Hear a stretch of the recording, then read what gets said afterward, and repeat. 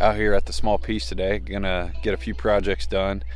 Got some screening to do, maybe some C- food plot work because I'm not the best food plotter in the world.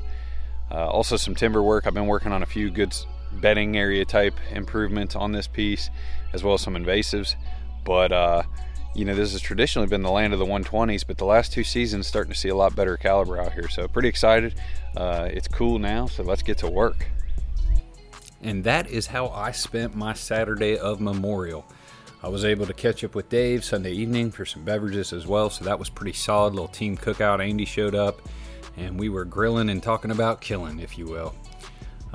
Small piece, got some good work in there, and I don't know. We'll see. It's something I've kind of have kept in the back pocket for the last few seasons. Tend to find some better bucks on public. That piece does have a good population as far as seeing deer, so it is a fun hunt. It's a little easier on the body too, as far as physically. But yeah, the other thing I got done recently as far as deer work is concerned, before we get to the Jake Bush interview, which is killer today, I might add. But I got my bow set up, so I've been shooting, pulled back the prime a few times there. And I'll talk a little bit more about my setup. Maybe I'll just do a straight up YouTube video because that'll probably play better there. And I will say the prime seems quiet. I kind of like the grip. And I did do a nose button, so kind of liking that so far. I'd say I missed the biggest buck of my life because I couldn't find him in the peep, and then to get settled in, and yeah, it just happens fast. But this interview's killer with Jake Bush. Also, I did talk to Jake, I think, after we pushed record, and he is probably going to come to the Deer and Beer Night there in July up there at Nocterra Brewery. Like I said, we got a killer door prize. XOP will be giving away a Vanish and a set of Ultra Mini Sticks. So that's pretty good prize. And obviously, Onyx is covering the beer. I mean, come on, folks. That should be a fun event. We'll knock down some times a little closer to due date, but kind of tentatively planned for a Thursday, maybe a 6 o'clock doors open. Film launches at 7, and then we drink beers until we don't know. We're not going to set an end time. Dave Ebright will be there, so you can't set an end time. Appreciate you guys tuning into this podcast. Jake and I always have a couple cool rabbit holes we dive into. It's some tactical based. I'd get some Jake on some rapid fire questions that I don't think a lot of people have touched on, just to kind of find out who Jake Bush is. He's this big buck killer. Guys, enjoy. And if you're picking up any custom gear, enter code WEXP at checkout. Save yourself a little coin. We'll see you at the Ohio Mobile Roadshow. All right, I think we are live, Jake. Perfect. I'm excited. All right. So a familiar voice on the phone. Jake and I have done probably half a dozen-ish podcasts at this point. And a common guest, a guy who I wanted to get on for off-season winter scouting, and then we were just walking too many miles at different times. I swear you did more than I've ever seen you do, I feel like, this off-season. An 18-mile day, I do believe. Yeah, I was somebody finally asked me the other day, they're like, what's the tally? And I had to go through and add them all up. But yeah, the ones I've actually tallied and kept track of, just over 300. So oh my golly. Yeah. I had plans to do 50. I was like, Jake, I'm gonna dial it back a little bit this year. Dude, I surpassed it. I was probably north of 70, probably close to 80. If you added in turkey season, I probably got another 10, 15 in there. Which turkey season was good for you too. I mean, you got on some sheds. So hey, got on some sheds and missed some Jakes. I mean, I'll take that. Yeah, I'll take that. But the other thing that I think is worth starting off here or touching base on, actually, I want to start with this rapid fire segment. These are a variety of topics. I didn't let you see these, but I thought these would be something that Jake hasn't done on any other podcast that I think are worth mentioning. I like it. Okay, are you ready? Yeah, let's do it. And we're just going to, you can answer with multiple. If you need a sentence or two, that'd be great, but we're just going to keep pace. All right, Jake, how do you like your coffee? Black. Coffee or energy drink? Energy drink. What's the energy drink of choice? Ooh, right now, what's a can that maybe in your vehicle or in a trash can? Okay. Rains are pretty good. Okay. What is your go-to meal after you shoot a big buck? Backstrap. Okay. Summer beer choice? Ooh, Probably Bushlight apple, actually, preferably. Isn't that in your video? It is, yeah, tall boy. Okay, I thought so. Okay, Bushlight, Dave would approve. Wide buck or big brows? I've never shot a wide buck, never shot a buck over 16 inches inside spread, so that'd be nice. Okay. What's your favorite sports team or teams? Oh, I've been a Steelers fan for a long time. I really used to follow football. That's kind of dropped off now. Besides that, I would say probably the Yanks, man. Okay, are you a baseball guy? Oh, yeah. So since moving to Ohio, have you made an Ohio State football game? I have not. I've been trying not to do that, but oh, no. I throw 1 to 2 tailgates a year. I think we need to make it happen. Yeah, but isn't that normally like last week of September, first week of October? So I try to do one early September when the weather's like primo, deer season's not in. And then I do try to throw one for the wife, maybe towards later September, early October. It just kind of depends. All right, maybe that first one. All right, here's another Whitetail Experience special. What is your frozen pizza of choice? Oh man, you're calling me out now, huh? It'd probably be something like probably a Red Baron. Red Baron's pretty solid. Yeah, the Red Barons are pretty good if we're going frozen. Okay. On a road trip, what is your stop of choice as far as a food place that you're going to stop and either grab a bite to eat, going to and from maybe a long hunting trip? Dairy Queen, large Oreo Blizzard every time. Whoa, that was out of left field. I like it. Best purchase you've made in the last 6 months. This can be hunting related, non-hunting related, something for the house, something random. Ooh, I would say that it would have to be just got a longbow. Oh, okay. We're going to get to that. Yep. That's a whole nother topic, but yeah, I've been shooting it a little bit. It's rough. My arm's a little bruised up, but. Okay. What is going on the grill this weekend as far as this? We're recording this Memorial weekend. I actually just grilled filet mignons like probably a half hour ago and just finished up eating that. So that was pretty good. And then we're going to do some walleye tomorrow in New York, and we're going to do filet mignons again on Sunday. So a little nice. I just got some New York strips out, and I do like a reverse sear technique, and seems to be pretty good. I can bet a pretty good percentage on performance on that guy. Yeah, that's awesome. All right, Jake, that is the rapid fire segment. I thought those were kind of fun and interesting. I didn't know you were a baseball guy, and yeah, the energy over coffee drink. There was a few good ones in there. So, yeah, fun. All right, Jake, I just put a video out, and you might as well have been part of the video and the testing that went into budget cams. And I know you currently are testing some budget cams, and you and I kind of have bounced back and forth on ideas. I think it's worth noting. Do you have any update on budget cams or a couple maybe favorite mentions?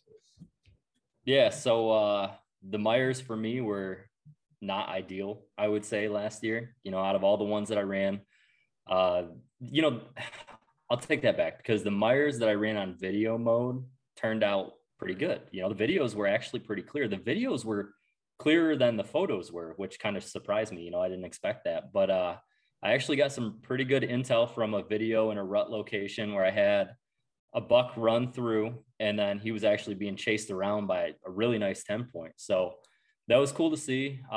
Besides that, I just ended up getting, I want to say, maybe 10 or 12 wild views. They come in a 3-pack, so I guess it's either 9 or 12. But I was trying to bump up my numbers a little bit this year. In the wild views, it was like $119 for 3 of them, I think. So that what $40 range. They might have even been less than that. It might have been like $35 a piece. Okay. Have you had any results from those, or are those yet to be deployed? I've got one out right now, just in my ravine at the house. So I've got to check it and then kind of see what I think. The last thing I want to do, like we've talked about, is do one of these big loops to put 10 cameras out in a spot, and then 3 budget cams don't work. So I really like to verify that they function before I take them out. So that's I should have some info on those at the end of the year. Okay, solid. And then you're not as big on the Browning cameras because the camera lens isn't as wide angle as some of the other cameras. Yeah, that's the one thing. I mean, I still like them. The pictures are clear. They do a really good job. I would say that they're definitely like in the top tier as far as durability and reliability goes. Mm-hmm. But the biggest issue that I have with them is just like from my standard cameras that I ran in the past, if I put it on the same tree as another camera, yes, the field of view is shortened quite a bit. You know, I would say even probably, you know, let's say at like 20 yards, it might be shortened like 5 feet each side. So 10 feet total that you're missing out on now. Yeah. I noticed it if like like tree to like, let's say you're hanging it on a tree that's like 5 yards from a scrape. You're like, ooh, downward angle. You're making everything smaller versus it'd be ideal if that tree was more 7-10 yards from that scrape. That's where I noticed those Browning cameras, that tight field of view is a slight knock. So I thought that was worth mentioning that you pointed that out to me. Yeah, but it depends though, right? Because maybe if you have the camera further back, it has a little better image quality at that longer distance. And I'm not a professional at that, but it makes sense in my head at least. So it's possible. No, I would agree. I would agree. So the wild view is getting tested, and we'll have some good notes, good segment to always touch base on for sure. Any others you want to point out or recommend? I know you got some lone wolves, and those are a little bit outside the true budget range, but those are pretty solid and no mount. Yeah, I like the idea of the lone wolves a lot. Just, that swivel base on them makes a lot of sense to me. One of my biggest issues when I'm hanging either a camera really high or, I was talking to you about hanging them down at like ankle height. So they're basically invisible in the woods. Either way, you always have to have like a shim, right? And you can make something or you can buy something, or like what I've always done because I run so many cameras, I'll just walk around and find a good stick. But I really like the idea of the pivot. That pivot mount I think is going to be a big deal for me. So I'm excited about that. And then camera wise, I would say that there's a lot of there's a lot of decent budget cams out there. And yeah, they might not be anywhere close to the $100 camera or the $150 or $200 camera. But for me, the whole purpose of a camera at this point and what I'm doing is just trying to locate a buck that I want to target. Like that's the number one thing. So the more eyes in the woods that I have, the better. And the only way for me to do that is to run a lot of these budget cams at, that $30, $40 price range because I'm a working guy. It makes it justifiable. I'm up to just under 60 cameras this year. So if I had, $150 cameras, I couldn't do that. Yeah. Yeah, I agree. And I lose one or two a year. And I think you had a little more theft than normal. It was SD cards. They just, they keep getting my SD cards. It's driving me nuts. Damn. So how many, before we wrap up cam talk, what's your percentage of cams you got out right now? I know I only have like 3 of 20-ish, we'll call it, out, and I'll take a day or two and here and there. I'm not super pressed. I just got to get them out by really September 1. Yeah, no, I like that. So the only ones that I have out right now are just at the house. So I'm running a couple at the house. I've got just shy of 7 acres here. So it is possible that a good buck comes in for like Hannah. It would have to be an unbelievable deer for me to try to chase it here and not on public, just because I like the adventure side of it. But I'm going to start putting them out next Sunday, and I'm going to take the next 5 Sundays after that and put cameras out. I have 5 locations. I'm running 10 in, and then I have a couple that I'm just going to place randomly. But yeah, I'm basically just to try to balance the family life a little bit. I'm going to go out on Sundays and going to work out the best. And I'm just going to do big loops. So my smallest loop is like just over 10 miles I have to do to try to, each spot that I'm putting them is at least 10 cameras, some even 11 or 12. So just trying to do like a big day loop. I want to be there. I'll wake up at like whatever time, 4:00, drive down there. And I want to make sure that my feet are hitting the woods right at daybreak. So I'm not wasting any time at all. I can get out, I can put all these cameras up. I can take my time. I can touch up the scrapes with buck fever synthetics that I got from Troy Pottinger. I'm pretty excited about that. Nice. And, yeah, that's going to be pretty cool. I think I got quite a bit of it. So I'm excited, but yeah, that's kind of my game plan camera wise. I'm excited. So I've had I went 50% with Troy 1 year. Like I had one of the mock scrapes that I executed blow up and like do awesome. And then I had another one it was back here at the house, and there's just not enough deer to get a good result. Honestly, it's not necessarily it's just a low deer number area. Yeah, that's fair. But all right, so that's kind of my plan. Like I'll try and go like once to twice in one of like June. Okay, if I get out to one of my public pieces, scatter 10 cams out in a day and come back and okay, I'm only gone one day out of that month or maybe two. And then same thing July, and then August, same thing. And then once September hits, then I can do maybe some of those card pulls, even like stupid early / in the dark, because there's I can kind of season's starting to ramp up, and that's kind of my thought at this point. I actually plan to get 2 cams out. I'll prep them actually after this podcast. Sunday, I'm probably going to go to my small piece and do some TSI. And dude, I had 2 hammers there this year. Yeah, you were telling me about that. That's dude, awesome. I had a 12 point. I need to make a post of this. There's a picture of my sister and I going into the farm November 14th at like 9 or like daybreak, 6-7 in the morning, and then at 4 p.m. that day, a 12 point 22 24 inch beam buck hits this scrape in the bottom. She shot her first deer, so there's no complaints how that hunt turned out, but kind of cool that a hammer came through, and then there was another buck in the mid 40s that I'm pretty jacked about, because that piece really has been landed the 120s, and so it's kind of could be cool next year, if you will. Yeah, hopefully it keeps rising up a little bit. That'd be awesome. Yeah, I got a new neighbor, so that could help. But Jake, something I've noticed on your Instagram lately, the assault bike.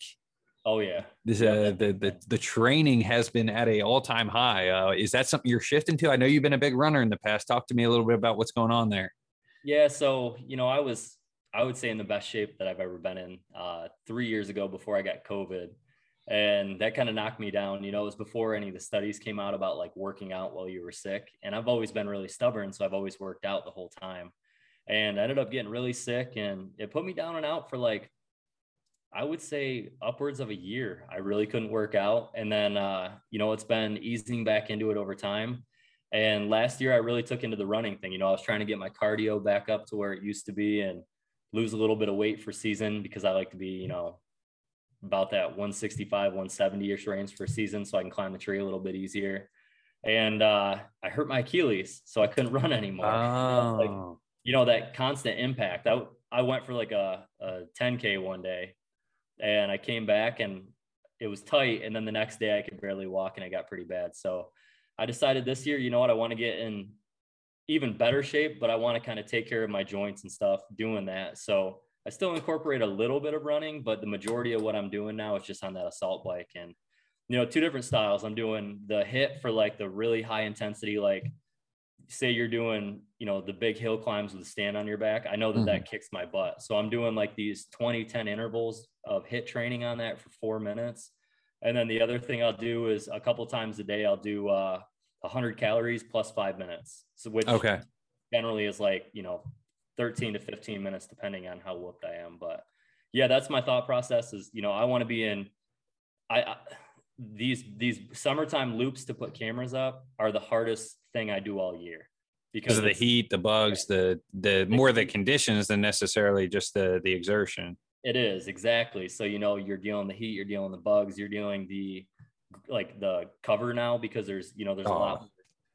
So it's a mess, right? You know how it is. I mean, sometimes you're even on your hands and knees crawling around and stuff. And it's like, I don't want to get to the point where I'm going into the day in a bad mood or like not feeling like I'm up for it or anything else. I want to know that I can just put all the cameras in my bag, grab my grail, go do my loop, and then I can be done with it. And I don't have to go back in there until September. So that's the plan. And it's been working good so far. Nice. Now I will do a little more ruck oriented workouts starting in the summer. I'm just getting off some CrossFit military-esque workouts, and I'm gonna build some strength back here for about a month and a half, and then I'll run a little bit and kind of do a more well-rounded routine. But come July, August, late July, August, I do like to start doing some rucks and some hill work, if you will, because there's nothing that compares to poundage on your back, awkward weight, and then just the hills. I mean, it's tough to simulate. Even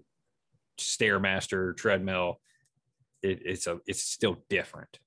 Yeah. I mean, especially when you factor in like, you're taking a step up the hill, but your foot slides 3-4 inches back in the leaves, or you step in some muck so yeah, it's so much better to, like you said, throw a ruck on and get back out there. And I'll do that same thing in the summertime. I was listening to a podcast with Andy May a couple of weeks ago, and he was talking about how he's the GOAT, right? Like that's the guy that I'm like, oh yeah, that's what I'm. Andy speaks, we listen.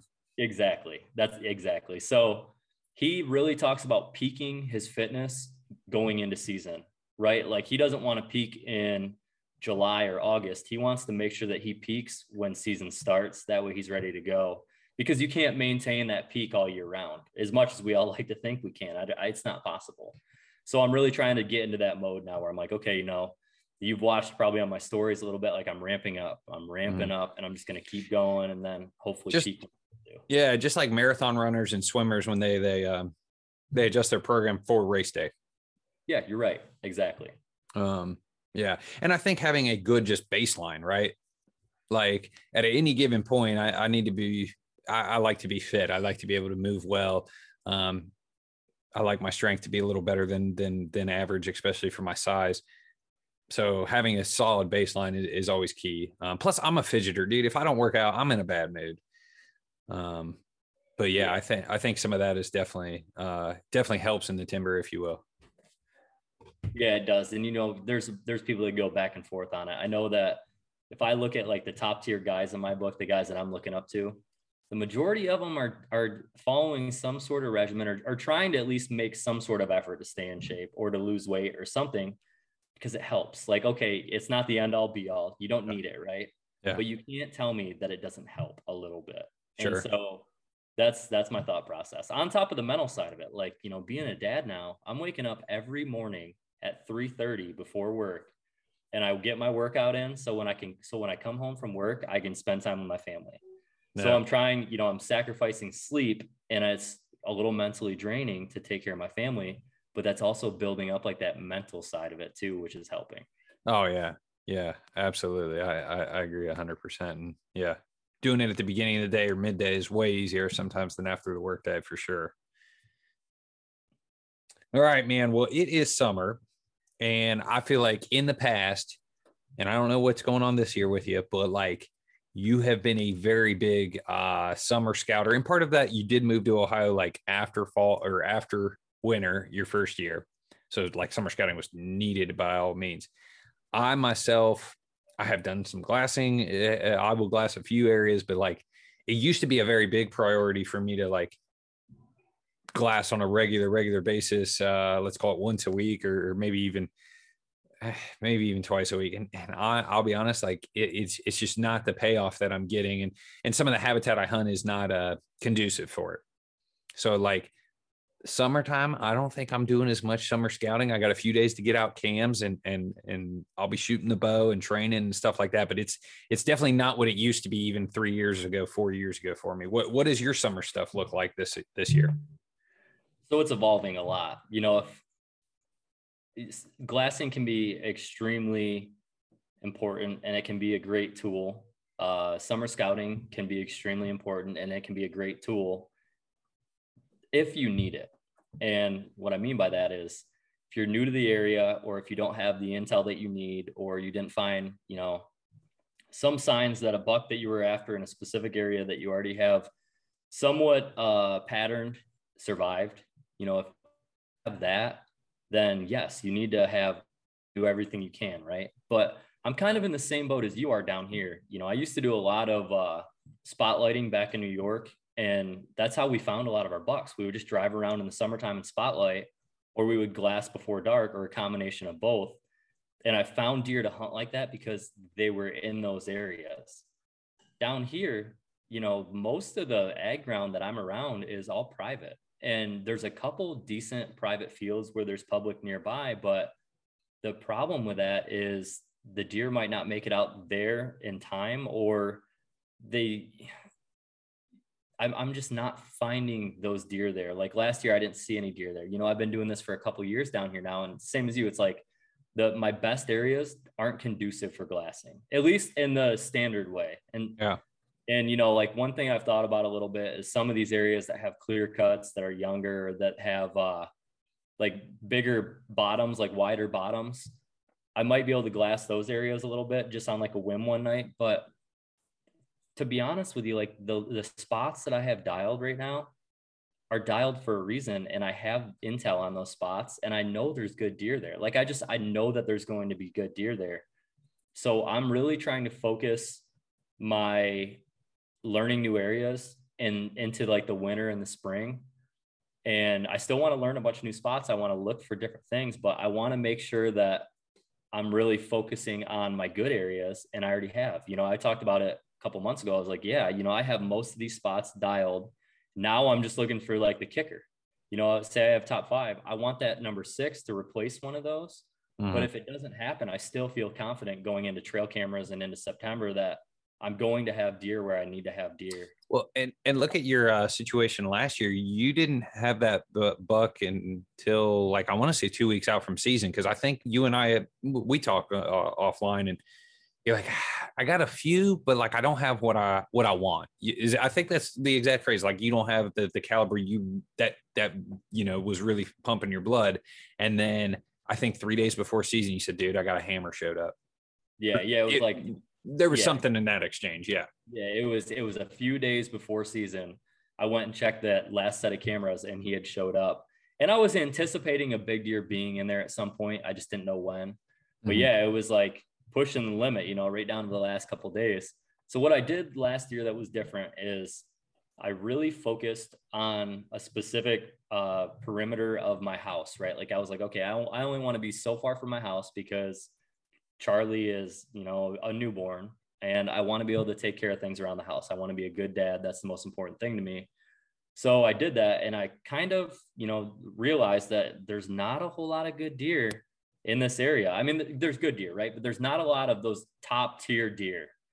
And so what I did this year is I said, okay, you know, I closed my circle in a lot last year. I need to spread out a little bit more again to some of the areas that I know are good.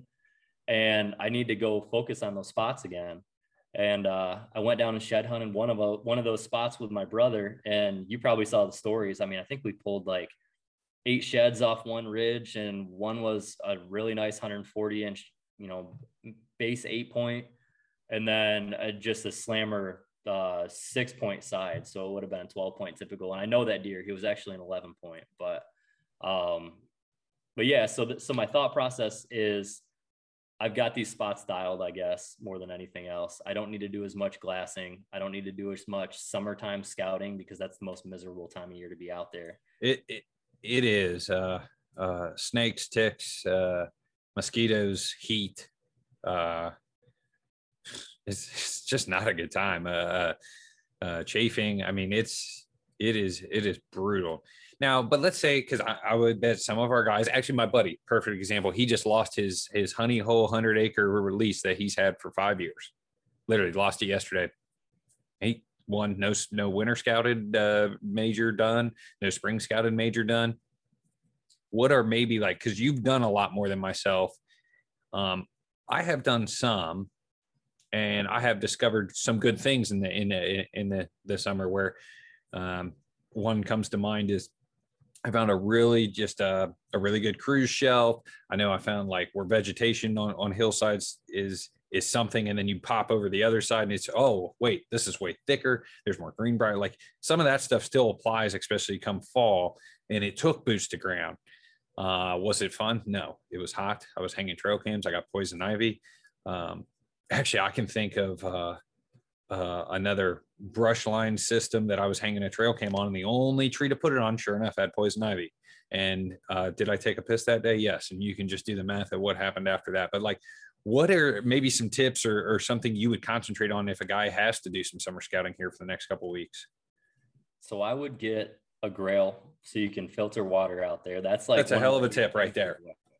And I would make sure that I have the water I need. I would make sure that I'm really hydrated so I can go for more. You know, if you go out there and you get dehydrated, you're done in one day. That's all you got. The next day you're shot. You're just trying to recoup. So take care of your body, go out, put boots on the ground, wear snake boots. You know, I get some flack for that, but I wear snake boots because it's a peace of mind thing for me. There's videos popping up all over the place of rattlesnakes in Southern Ohio in the hills. So yeah, this year on the Facebook groups, I've never seen so many snake videos, and terrifying. yeah, well, exactly. And there's, a lot of these spots we're going to, like I have a spot that's like legitimate. It's over 2 miles from any road. There's no doubt in my mind about that. Like the nearest road is over 2 miles. It's a couple ridges. And if I get bit back in there with no cell phone service, it's not going to be good. Like it's going to take everything I have just to get back to my truck. And then I have to drive a half hour to cell signal. So I'm wearing snake boots. And what I really like doing is just doing your regular scouting that you would do, look, like you said, look for the areas that have a lot of greenery, look for areas that have clear cuts, look for areas that have water, look for areas that have, any sort of good food. As we get into summer, you can start glassing for acorns in the trees.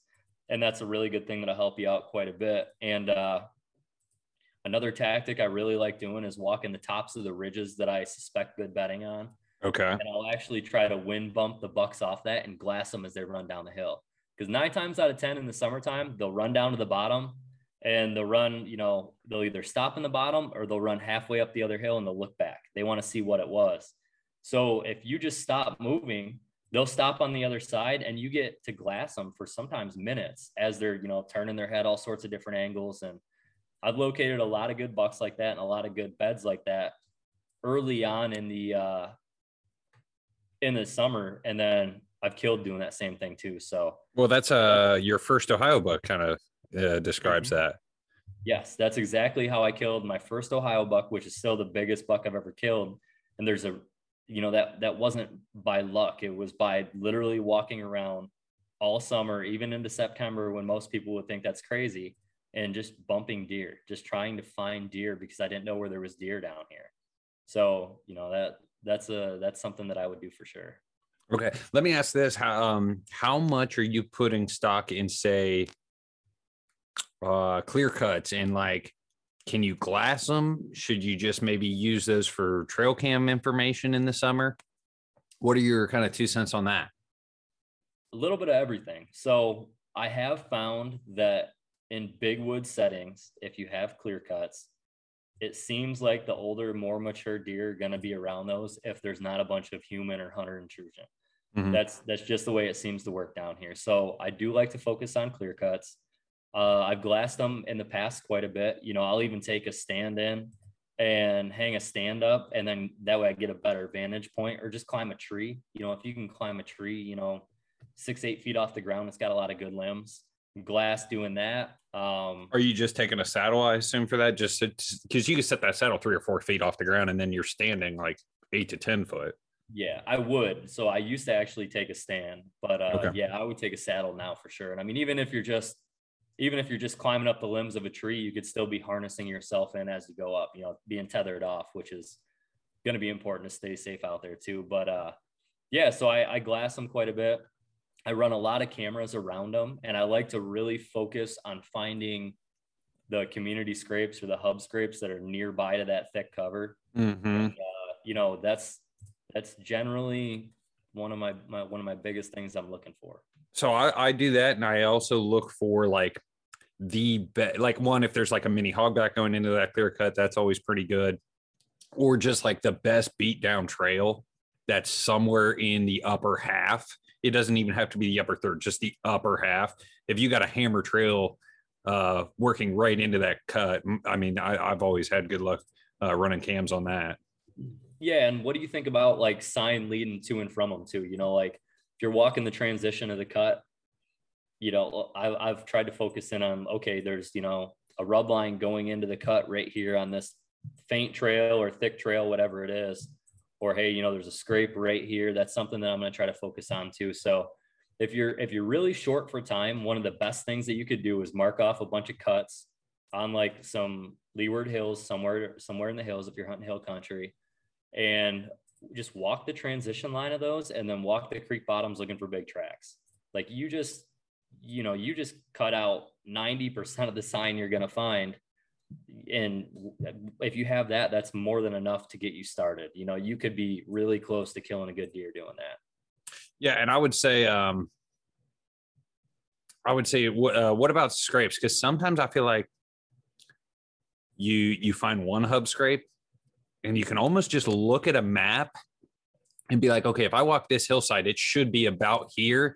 And then when you visually get there, you can almost pinpoint it just based on the tree specimen, if you will. I feel the same way. I really do. And I would say that the majority of the hub scrapes I'm finding, and this could sound cocky, I guess, but it's not cocky, but the majority of the ones that I find, I've already picked out on a map, and I walk in there and they're within 100 yards of that location. Like they're almost always where you would expect them to be in those spots.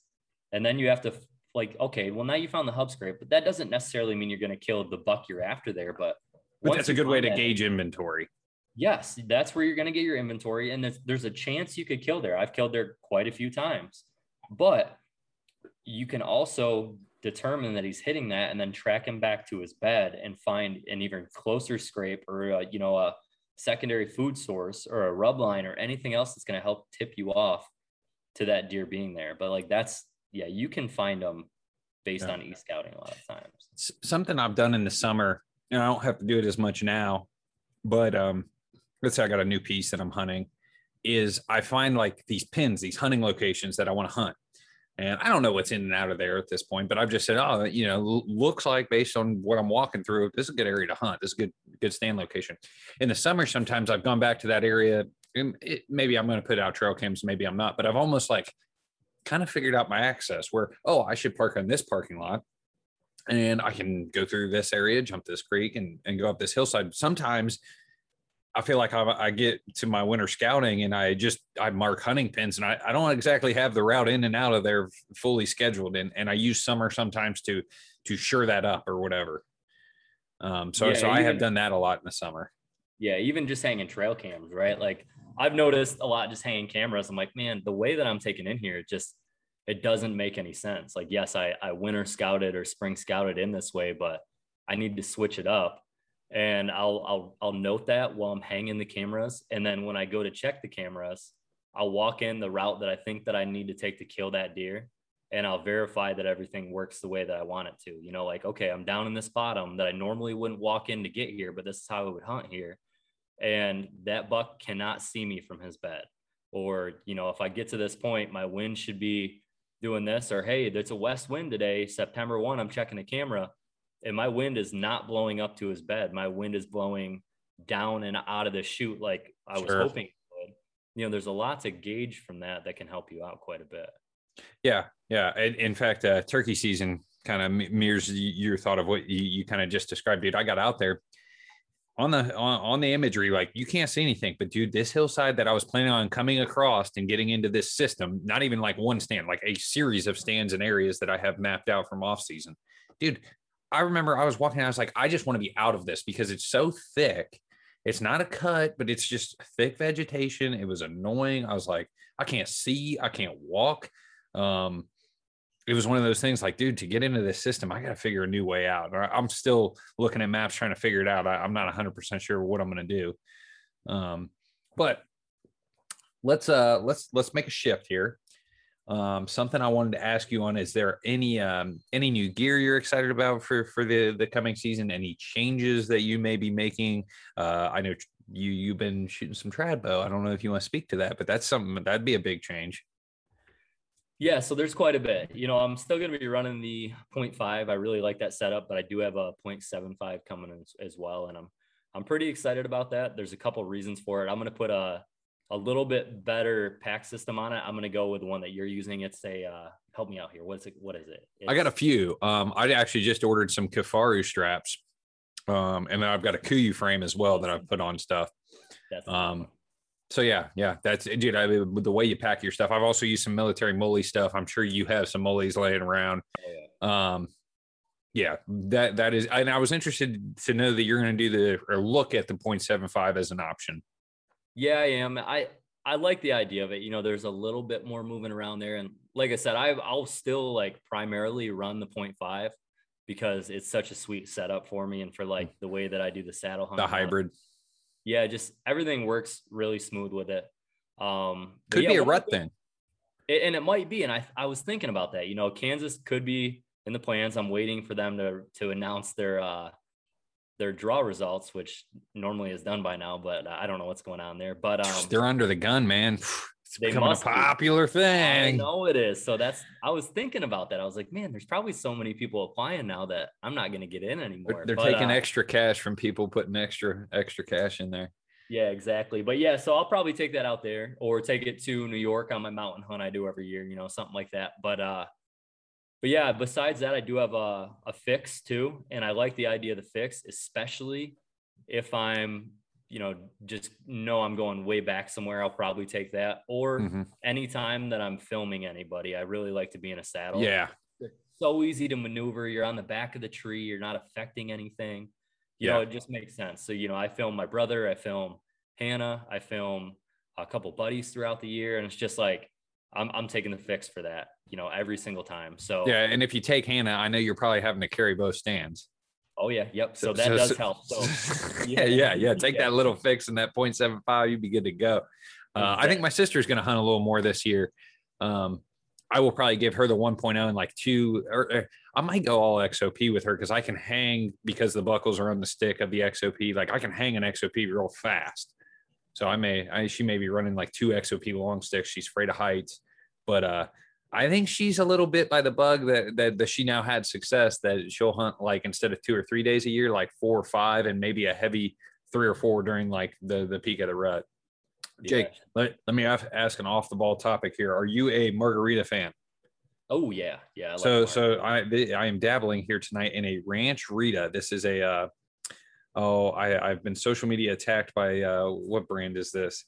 Out of Texas. Ranch water, and they have a ranch margarita in a can. I'm telling you what, this thing's delicious. Really? Yes. Not too sweet. Just a classic marg flavor, 6% alcohol. Their social media got me, and I tried it, and I'm a fan. I don't know if I'm going to do 3 or 4 of these, but I will definitely start the night off with one, and then I will transition to some Miller Lights. There you go. Okay, back to deer. So that's some new gear for you. The trad bow thing. Oh, yeah. Are you still debating it or going full send? No, I will not go full send. Reason being is I can't, because the deer that I'm after in Ohio at least are so far and few. Like that really upper class deer is so hard for me to find. I can't imagine having him walk by at 25 yards and just watching him walk because I can't shoot 25 yards. It doesn't make that much sense to me yet. I think someday maybe it will. Maybe I'll get really fine-tuned and I'll be like Nathan Killen, and I'll be like, oh my gosh, dude. I caught him on that last podcast. He's an assassin. Yeah, he's just a guy like that is at a totally different level. And maybe someday I'll have that confidence level to where I'm like, yeah, I can take it out. Or maybe someday I'll just accept the challenge of it. But I think what it's going to be for now is it's a way to really strengthen my shot process, I think. And at least for me in my head, where it is harder to pull back, it's harder to hold, becoming more stable shooting that is definitely helping my compound archery quite a bit as far as like shot stability. That's something I've always struggled with a little bit, is being a little bit shaky when I'm fully drawn back. So it's helping already. I can see a difference. And then it's going to be like a way for me to shoot some does. And I was going to ask if you were going to doe hunt maybe at the house or late season, hopefully after. No, we're going to put this positive vibes out of it. After you shoot your Ohio buck, maybe go out with the stick bow. Yeah. So hopefully like September 26th, I'll be chasing does around with it. Right. Do we open like the 25th? Yeah, I think so. 24th, okay. 24th, something like that. But nice. But yeah, that'll be what it's used for the most part. I think it'll be fun. It's a fun thing to shoot. Even I like shooting it so far. So it's there. We'll see. Yeah, it's funny you mentioned it's helped you with your compound game. I know a lot of people have talked about that. Actually, including do you know who Logan? What's his last name? I think it's Glassburn. The guy at Attaboys, Logan the Bowman. Is it Glassburn? I'm pretty sure it's Glassburn. Okay. Bottom line, so 200s, right?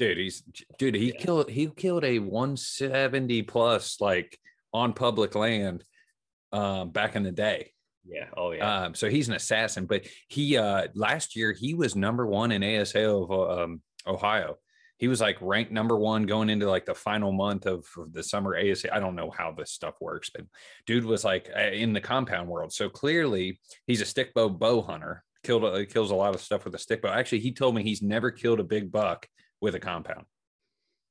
Really? Wow. But yet he shoots all summer in these ASA events in the tournament 3D world, shooting compound. And then he bow hunts with the stick bow like an assassin.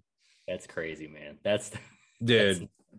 Yeah, Logan's they posted a picture the other day, but he's wearing ASAT shorts. And I'm like, dude, if a guy's wearing ASAT shorts, he's a killer.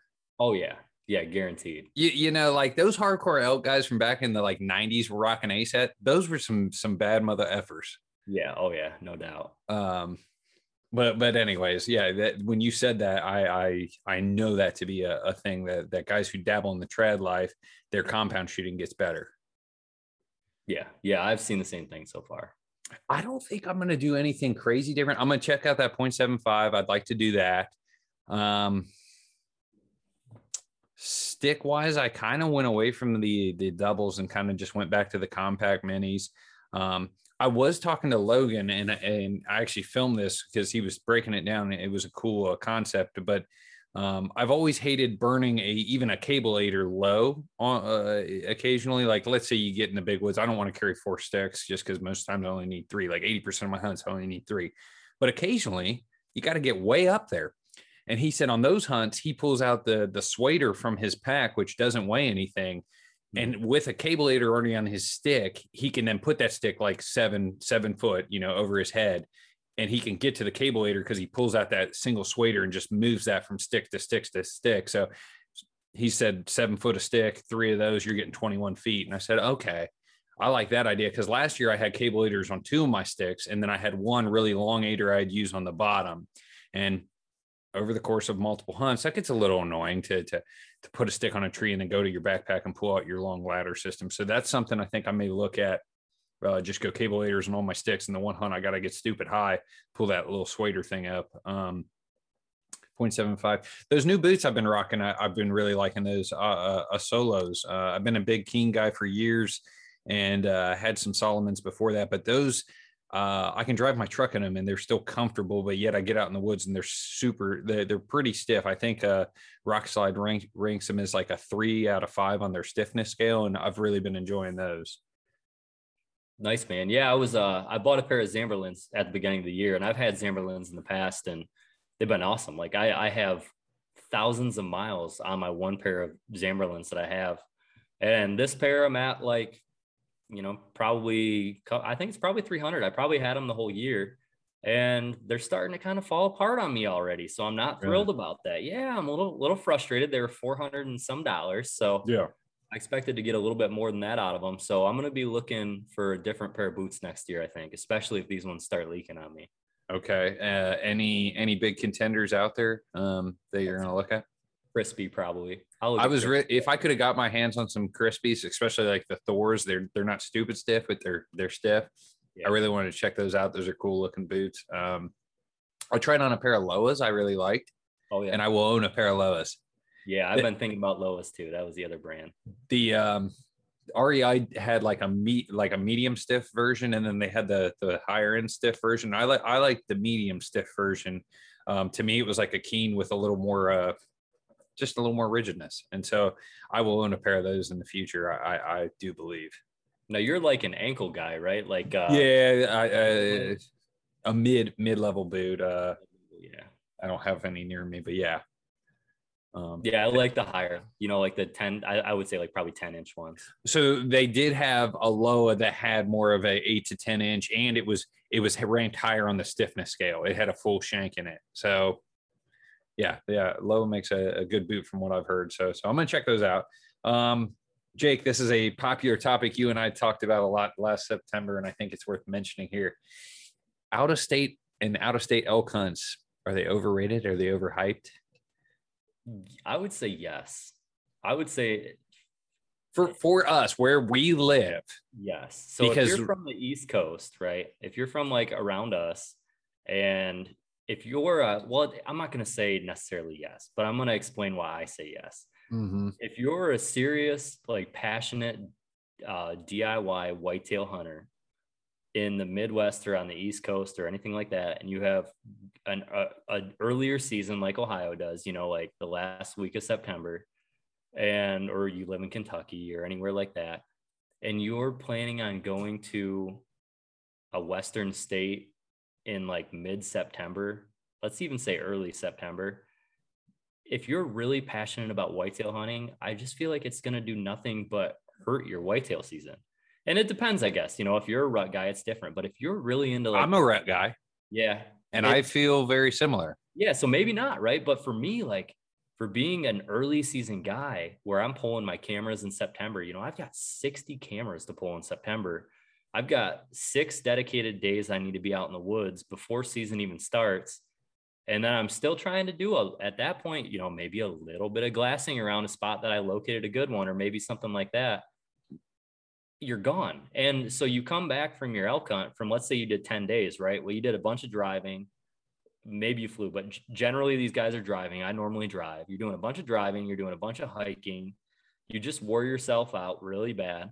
And now you're coming back to the East Coast to whitetail hunt. And it already feels like you've hunted the rut. Basically, you're like, man, I've been hunting my butt off for 2 weeks and prepping hard, prepping really hard. And I've just taken a huge toll on my body. I've been away from my family. I've been doing all these things.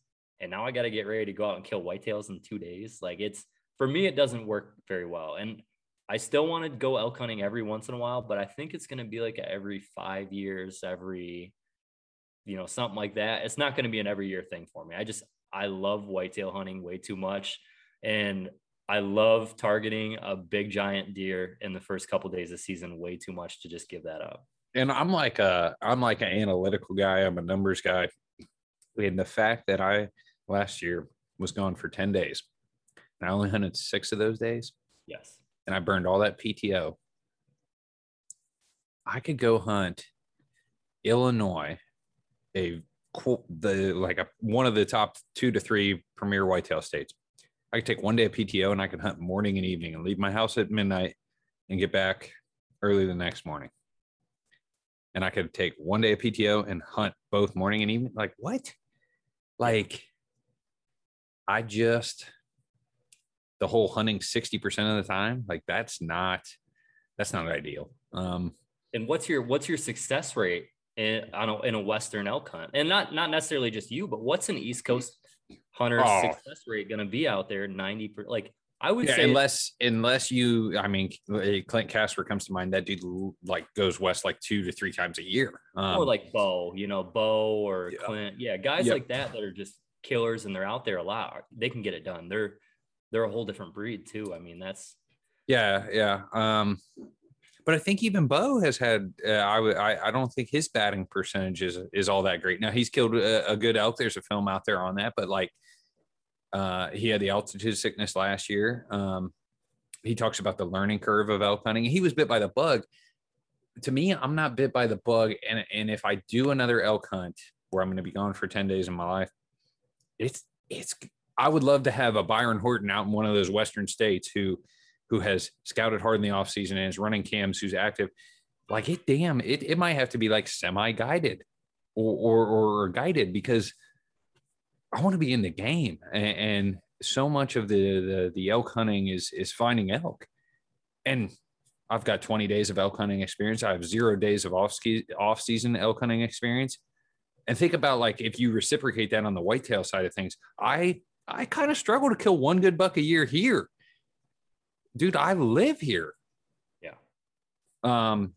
So the expectation or percentage to kill out there is it's not for me. Definitely not an every year thing. Definitely not an every 2 to 3 year thing.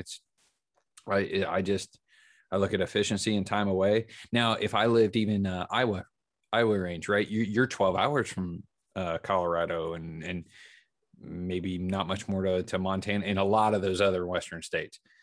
Me and you, we got a day's drive to get to Iowa. Yeah. I think it's 8.5, 9 hours, dude. I make that travel like 6 times a year.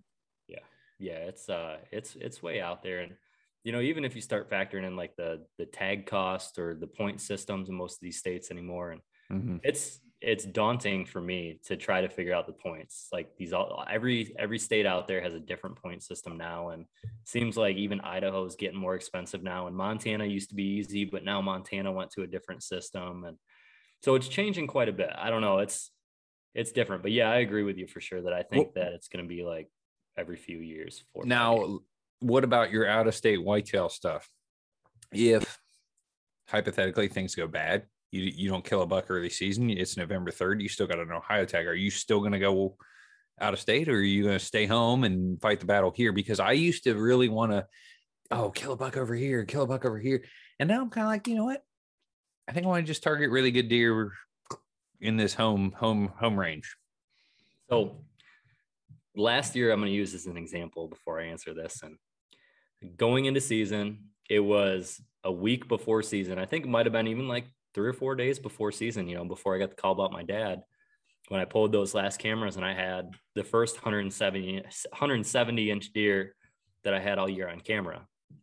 And then I had 2 170 inch deer, plus on camera in October and November total, for like a total of maybe 5 or 6 times. Like I had glimpses of them a couple times, and this is running a bunch of cameras. And then December hit, and the end of December started to ramp up. And then January hit, and I had more giant deer patterned in January sitting here without a tag than I did at any point in the year. And, Wow. I was begging my brother to come to Ohio. I was like, George, we can kill absolute giant deer out here right now if you can just make it down here. So for me, I really don't like hunting November in my home state. Like, hopefully I'm tagged out, right? But if all goes wrong, I really think that I would find more joy playing the same chess match I play early season in January. And, I feel like I've got a bunch of intel on late season bucks because I'm finding like, 30, 40, 50 sheds a year down here. And I know a lot of these core areas, like that one ridge, I found 8 sheds with my brother. Like, I feel like I can get on that ridge late season in January and have really good success on a good buck. I think that's your elite level scouting, sir. Even my trail cam data, I had some decent stuff in December. And Lord knows, dude, if you get a trail cam pic of a fluff, a doe fawn peeing in a scrape in December, dude, just hunt it. Like, it is wild what happens the next 72 hours. Well, when did you have the pictures that that monster? Can we talk about that giant 8? Is that no, okay? That deer does not go. There are a few people that have. I had to ask Justin Hollinsworth how big that deer was. I got you. Yeah, he was standing in a scrape the 10th of December. Yeah, I think that's the only true daylight. I have some I have a daylight pick in September, and then a daylight pick in December of that deer. But like all the other stuff was nightish. But I have a video file on my phone, and this doe fluff comes in and pisses in the scrape like December 6th. And the 7th through the 9th, rogue, random, good bucks, small bucks, medium bucks, but because like, dude, it was stupid hot. Like, if I learned anything from running some cams last year, it's like, if you didn't kill a buck in the rut, dude, you need to run around all your cameras there in that, like, let's call it December 7th, plus or minus a few days. Yes. Run around to your cameras on scrapes and just look for a fluff pissing in the scrape. Good way to kill one. Yeah, there's no doubt. And yeah, like you said, just keep bouncing every day until you find what you're looking for. Just pull the cam. If a fluff, if you had a fluff, work the scrape. Just hold on, because in the next 24 to 48 hours, it was like 5 or 6 bucks, and some of those are at night. You can't shoot those, but like, you would have killed a good one. A couple of these scrape cams come to mind, but I don't even know how we got on that topic. But yeah. That I know I had one other thing I wanted to discuss here. Any major goals, future plans? You talked about your trip to Kansas. New York sounds like it's on the docket. Anything else you want to lay out there for 2022? My personal goal in Ohio is to just put in a ton of work. I've already put in, I would say, quite a bit of work this year, but I just want to really get these cameras out, and I want to be very patient with hanging the cameras, and I want to get them in the right spots, and I want to really make sure that I have them fine-tuned the right way. I want to get all of them out, and I want to really just let them be. And then come September, I want to check them and hopefully have a couple giant bucks to pursue. I want to find the biggest buck I can. I want to chase him down. I want to kill him first day of season. I mean, that's my goal. And I'll probably fail at that, right? I'll probably, it might take a week, might take a year, I might not kill a deer this year, but my goal is to do it the first day I go out. I always tell you that, like, I'm going out swinging without a doubt. So Kansas, I would like to go out there and kill a good, I still have to get drawn, so I'm waiting on that, but I would like to just go out and kill like a good buck, maybe wait on something a little bit bigger this year, but it's really hard to pass up a Pope and Young buck at 20 yards out of state. Like that's hard for me to do. Yeah. So, and then New York, same thing. I want to go up to New York, and I want to New York's different for me because that's my family hunt. So I go with my brother, we'll kill some does. We might kill a buck during the rut or late season. When do you guys do that? Or is that a every year thing, or is it just, hey, I'm going to come at one point during the deer season? It's going to be at some point during the season. And, okay. I've told him, and he agrees, where if I'm not tagged out down here, I'm going to wait until probably the rut or the late muzzleloader season to go up there. But I mean, last year we went out in the mountains with muzzleloaders and we tracked down does and we killed does and we had a blast doing it. Oh, nice, man. Yeah. So that was cool. And then I would say two of my biggest goals this year, I'd like to get my brother a buck down here, and I'd like to get Hannah another one. Dude, her picture right now is her and a buck. I don't even think there's a baby in that pic. There's not a baby in that pic, because it's hard she is queen of posting baby pics. Oh yeah, baby pics, baby videos, baby TikToks. Mailed a day for that. That's crazy, but yeah, I hope I can get her another good buck. I don't know if we're gonna make 150 incher attainable every year for her, but yeah. But dude, I even got text messages from random people that like, dude, did you see that buck Jake Bush put his honey dip on? I was like, well, yeah. I was like, it's Jake Bush, but yeah, I remember you texted me that night. I was at the Badlands Film Fest, but like I had 2-3 other text messages come in from like just hunters, Ohio hunters. Like, did you see this? Yeah, she was pumped, man. That was such a cool hunt to watch unfold. I was in a saddle 5 feet off the ground, and she's in a stand 6 feet off the ground, and well, that's how you do it. Yeah, she had glasses on, so I had to block the sun from glaring in her glasses, and she was aimed at what she thought was the right buck, and I looked over behind her shoulder. I'm like, no, that's the right buck. That's the one you want to kill right there. And then he finally picked his head up and she saw it in scope. She's like, oh yeah, that's the one. I was like, oh my God. But it was cool, man. It was like, I live for those experiences. And, like as serious of a trophy, big buck hunter I try to be, and I try to scout for, and for myself, like I love going out with friends or family and just like having those moments. You know what I mean? That's what it's super sweet after you've killed. Yes. Like, right. Like, and even like my buddy Dave, when Dave killed a buck a couple of years ago, like we drank beers in his driveway, and like, I was like, dude, this is like awesome. Like I was so like happy and elated for him. I don't even think I had killed a buck at that point, but it was, but last year when my sister killed, I had already killed. It was awesome, man. Like I was so pumped.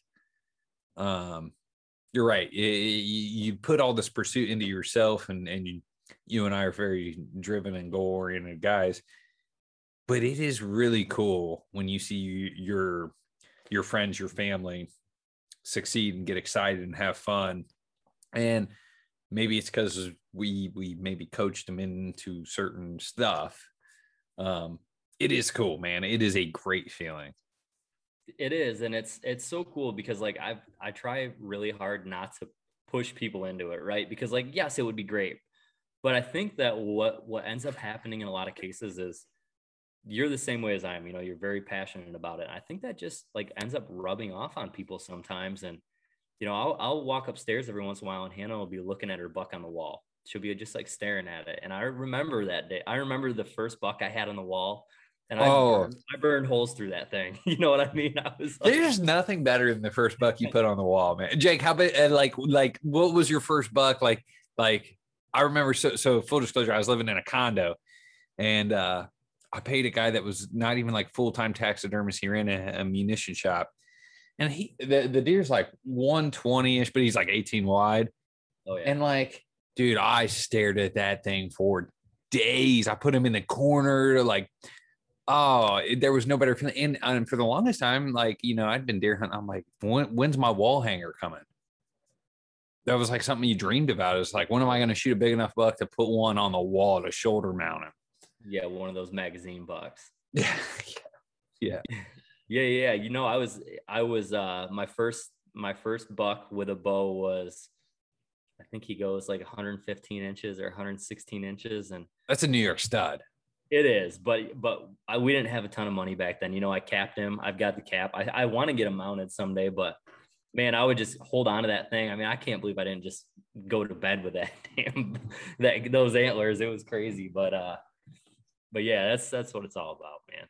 Yeah, I have my first buck right here left to me. He's a 5-point. He had one eye, and I think I stuck him like October 12th. I was in college. Dave has a cool first buck he put on the wall story. I'll have to have him tell the full story front to back, but you know, he killed that buck, didn't have a ton of money, found a guy doing them for like $200.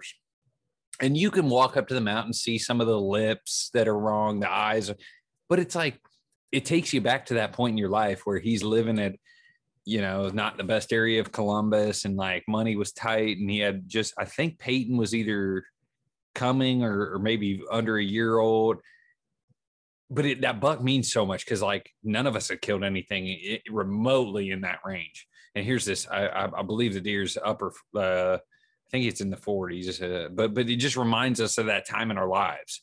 Yeah. So yeah, I have to have him tell the first buck he put on the wall story on the podcast, maybe when he hasn't had too many Bush Light apples. But yeah, no, that's a good point. That is cool. I'm glad we talked about that, man. Jake, anything else you want to leave us with here? We're wrapping up here about an hour or so into this podcast. I'm sure we'll talk off air. Yeah, I mean, we've got a couple mobile hunter road shows coming up. You know, you'll be at the Ohio one. I'll be at the Ohio one. I'll be at the one in Pennsylvania too. So it should be fun. You know, the last year was a blast. I mean, we met a ton of people. We had a good time. We really got people, I would say, looking at some of this mobile gear that maybe they didn't look at before. And it was cool. It was really awesome to hear everybody's story and everything else.